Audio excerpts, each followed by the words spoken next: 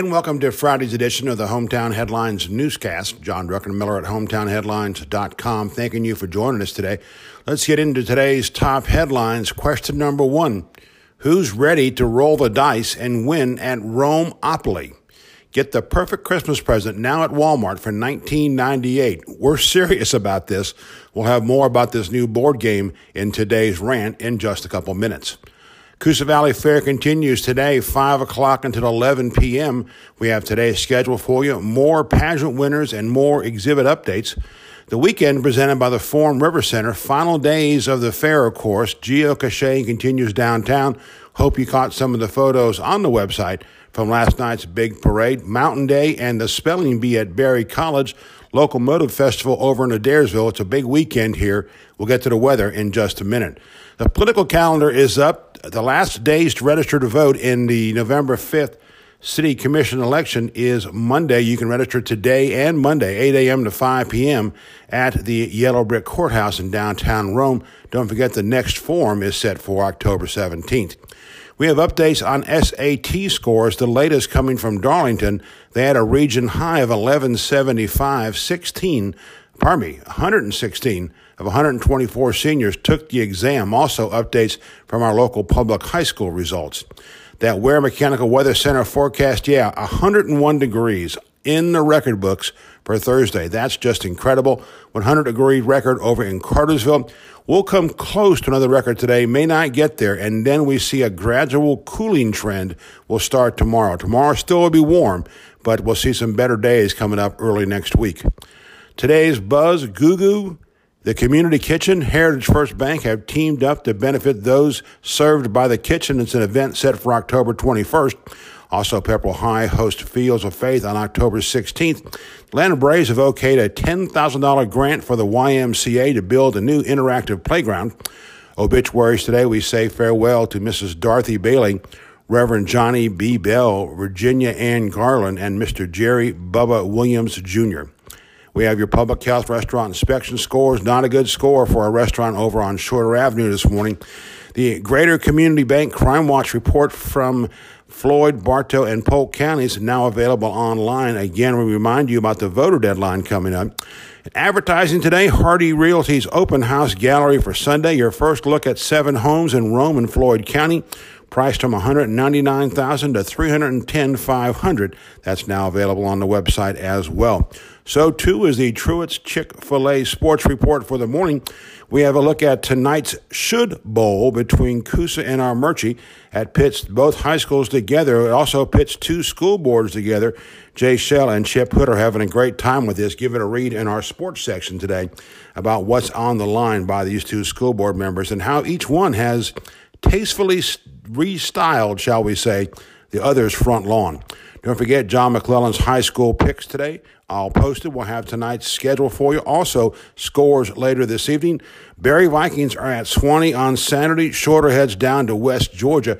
Atlanta Braves played last night. Not a good night. St. Louis jumps on the Braves in the 9th, then holds for a 7-6 win in the opening segment of the division series. Rematch today, 4:30 p.m. That'll be on TBS and 96.9 FM. By the way, the highlight from last night's game, and you'll find this posted on our Facebook page, Chipper Jones catching a foul ball. That alone worth the price of admission. Okay, our rant for the day, rolling the dice with Romeopoly. We were rounding the corner of the toothpaste and shaving cream aisles and heading up a surprisingly open main aisle at Walmart en route to the dog food section over there in the lower 40 end of the store. No complaints from us. All those steps do count on the Apple Watch.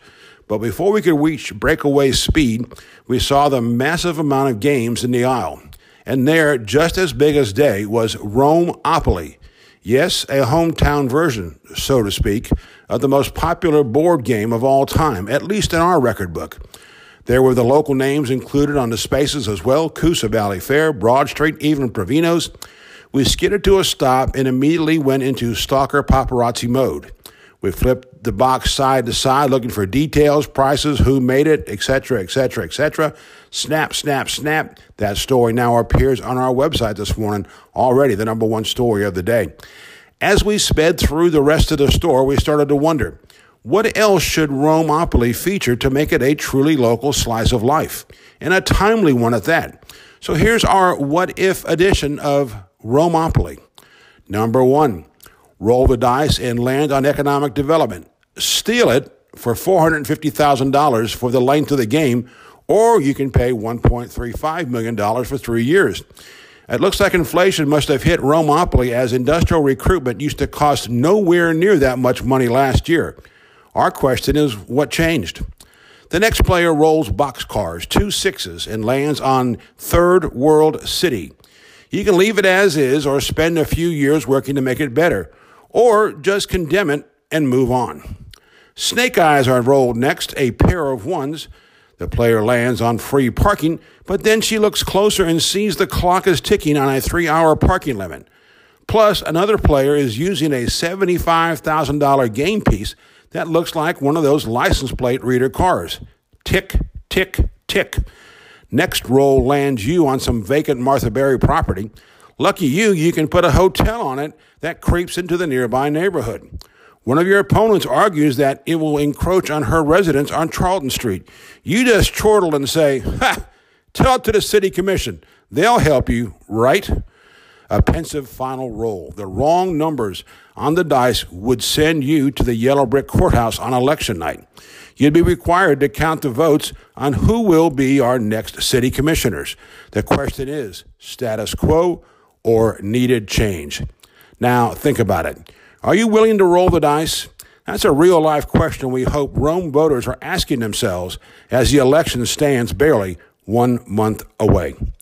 This is John Druckenmiller with Hometown Headlines, hoping you have a great day and a great weekend in Northwest Georgia. Our next newscast Monday morning. We have 2 new podcasts coming up Monday as well, probably be posted Tuesday and Wednesday. We hope you have a great weekend in Northwest Georgia. As always, we open and close with the stylish renderings of, you guessed it, Harry Musselwhite. Folks, it's time to get funky. Have a great weekend.